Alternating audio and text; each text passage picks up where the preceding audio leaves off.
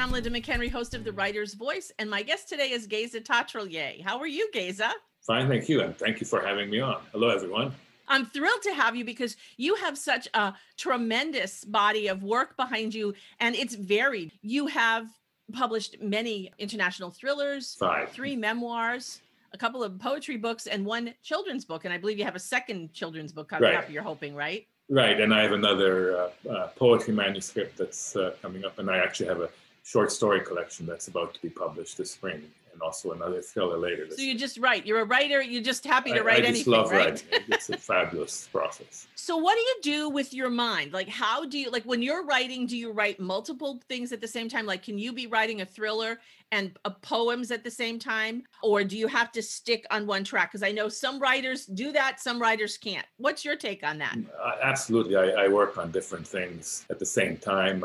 I find the process of writing thrillers quite different from writing a poem. A poem is playing around with words to paint a picture or capture a feeling, whereas a thriller, it's a much more laborious process, and it involves a lot of research and then letting that gel and the story move in different directions. So I enjoy both processes a lot. And you don't have any problem going back and forth? Because no. I know I've done my studying about how your brain works, going from your right brain to your left brain with the details and the creative. And I don't usually have a problem going back and forth. But I mean, there are times when I just have to get my mind set, in one way. Now, the next thing I want to talk about is that memoir you wrote about the 76 Olympics. You were an épée fencer and you represented Canada in that. Why don't you hold the book cover up so people can see it? And then I am not going to spoil what is so interesting about this. I'm going to let you in just a minute or two tell us about what prompted that memoir and how unique that story is. Okay, it's called The Fencers, as you see, and the memoir was prompted by my experience at the Montreal 1976 Olympics, where I represented Canada, as Linda said. And over the years before that, fencing for Canada internationally, I befriended this Romanian-Hungarian fencer who was a wonderful fencer. And he was somewhat younger than I was at the time. He was 21 at the Olympics. I was 26, I think. And he approached me at the end of the games and asked, Geza, what would happen if I stayed here? So I had to sort of take him through the process and help him make the approaches. And it's quite a thrilling story at the end of the day, with some of the thugs from the Romanian equivalent of the KGB, the Securitate, getting involved. And there were some other defections at the Olympics from Russia, etc., Romania. But this one was a successful one. I helped him approach the right Canadian authorities who helped him stay in Canada. And it's actually a wonderful story because there's tragedy involved with the girl that who helped stabilize him. But at the same time, he was happy, and he's now a very successful psychologist in Toronto. So, and are you still in touch with him? Do you still communicate with him? I had a feeling. Now, contrast this with your first memoir, because a lot of people think that when it comes to a memoir, you tell your whole life story, and it's not an autobiography. And then other people say, well, gee, I didn't have this exciting event like being a fencer at the Olympics and helping somebody defect. I just have an ordinary life. Why don't you tell us about your first memoir and how that's different, and how people can write memoirs without having to be a whole life story or a big, worldwide event that everybody knows about? Right. Well, the first memoir is the story of my family's escape from Hungary, from Stalinist Hungary in 1956 during the revolution. I was a 7-year-old child at the time, so I remembered the story like a movie. It was all pictures that were stuck in my mind because I knew it was a momentous event, but I didn't fully appreciate what was going on. It was only later that I put it all together, and I did some historical research around it as well.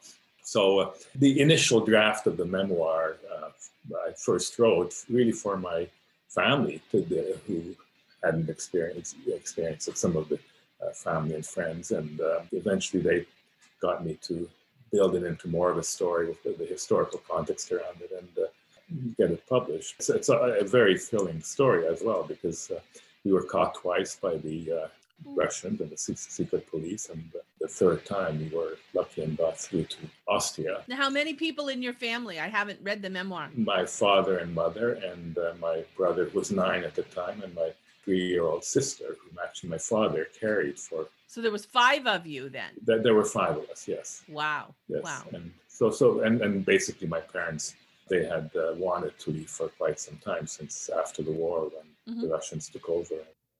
Life was pretty awful. Yeah. And they were desperate, especially my mother was desperate to get us out and give us a better life in a free country like Canada. And it was successful. I mean, I wouldn't be the same person I am now without a life-shaping event. Well, and don't you think it's interesting how you have a situation like that ends well, where people take this tremendous risk, okay? Yeah. And it is successful. Don't you think that paints your perspective of the world and of your life and the things that you can do? I know you've done a tremendous number of things, okay, in your professional career with your writing. Don't you think your experiences color you? Absolutely. It totally colored me. It totally shaped me. As I said, I wouldn't be the same person I am. And also, it gave me sort of a penchant to live a gypsy life. I mean, not having had a settled childhood in a safe place. I ended up in my career moving around the world quite a bit. My second memoir is a story of Czechoslovak hostesses who approached me to help them defect when I was working in Japan at Expo 7 in 1970. And then with my wife, my wonderful wife, once we married, actually we met in Washington. We lived in Germany and France and Austria and Montevideo, Uruguay. So Hungary again and Canada. So we moved around quite a bit. And you're in Vermont right now, I believe, right? You and I are speaking from the same country. Right. We're in snowy Vermont, but it's beautiful here. I love it here. And we spent half the year here and spent the other half in San Francisco, where my daughter lives with our two grandsons.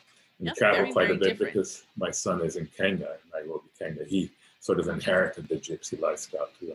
And set up shop in Nairobi and he has two granddaughters now. So we're actually at the end of the month, we're going out to visit our new granddaughter. So that's quite exciting. That will be exciting. Yeah. So tell me, what advice can you give to people who want to branch out in their writing, who want to take risks, who want to go from one genre to the other, or who want to just try something completely different? Give me your take on that and what tips and advice you might have for somebody. Well, I think the way I got into writing thrillers was actually, again, based on a bit of a life experience. We were living in Vienna at the time, and I was quite taken by The Third Man, which is all around. If anybody's been to Vienna, it's very much a Vienna story, the movie The Third Man and the novel that it's based on, very real. And I just thought it would be fun to do a modern takeoff on it. So I did some research, and there was at that time there was talk of some nuclear material disappearing from a site in Russia where the Soviets had developed a nuclear bomb. And the IAEA, the International Atomic Energy Agency, was set in, is headquartered in Vienna. So I put all that together and I devised this plot. And basically the beginning of it is very Graham Greene-esque, or The Third Man-esque, and it turned into this novel, Twisted Reasons. That's the first of the trilogy? Yes. The Twisted Trilogy? Yes, and then I built it into a trilogy, as you say. So once you start doing something like that, your mind is very fertile, and then you do a little research, and actually the story goes off in different angles from what you plot out initially, because you have the research and you need a character to take care of something. So that character takes off in his or her own right in a different direction. So I just find the process of writing fiction quite wonderful and quite intriguing. But start with something that's familiar to you, and then try and develop some ideas around it, do a little bit of research around the context for it, and then a story might take shape. And then just build on that. Yeah. Now I have a personal question for you, because you talk about your fertile mind and all the things that you think about. How do you corral all these ideas? So, you get an idea about this, you get an idea about that. Do you write it down? Does it just stay in your mind? Do you have one of those not only fertile minds, but very organized minds where you have a mental file cabinet? How do you keep all these things that come to you so that you can use them to write memoirs and poetry and thrillers and short stories and all the other things you write? Well, right now I'm actually working on my fifth thriller, which will be a sequel to early ones, and it's about conflict in the melting Arctic and defined Arctic. Mm-hmm. And so I put it aside for a while now, but during the night or during my long walks with my wife in Vermont or cross-country skiing, some ideas will come. And I do jot those down. You do jot them down. And then I work them into the story.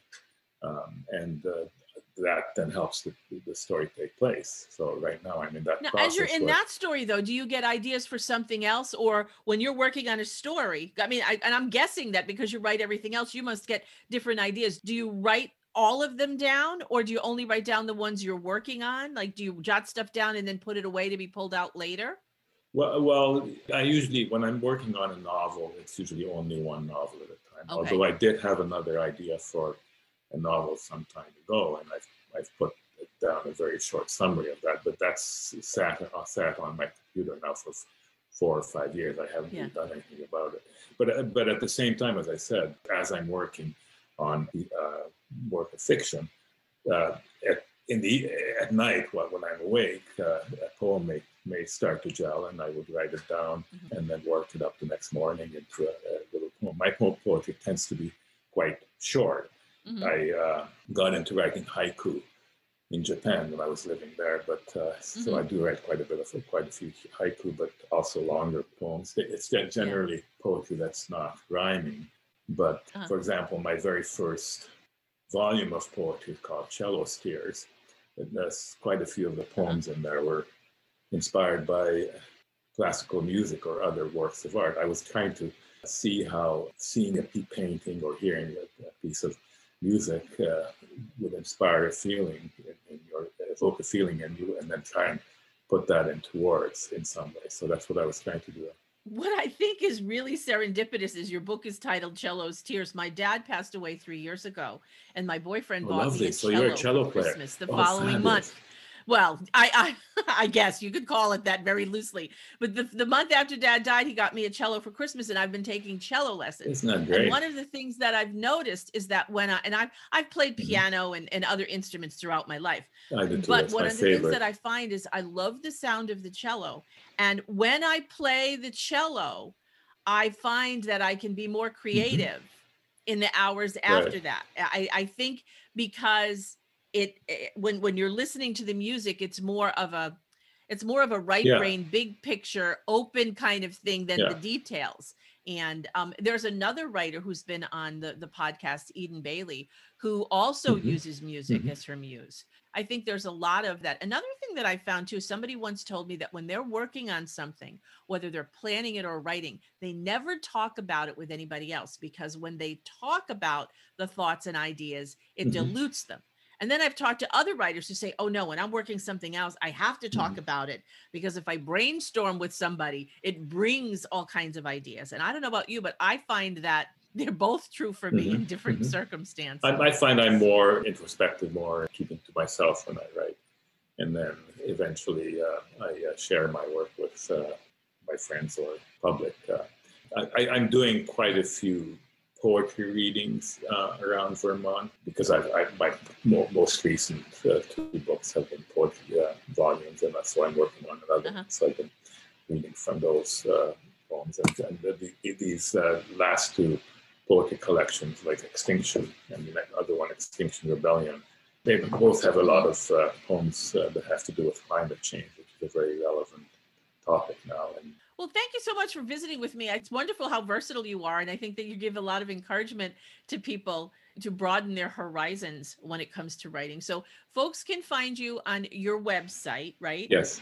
And that is your name, Geza Tatrallyay.com. And are you on any other social media platforms? Yes, Facebook and Twitter and Instagram and LinkedIn. So I'm on all of them. So people can find you everywhere. People are welcome to email me if they're interested. It's g.tatrallyay@gmail.com. All righty. It's great to hear from the public. And thank you again, Linda, for doing this. This has been great. Yeah, thank you. Well, thanks for joining me. It's been very interesting. I could probably pick your brain and talk to you for hours, but unfortunately, we have time constraints.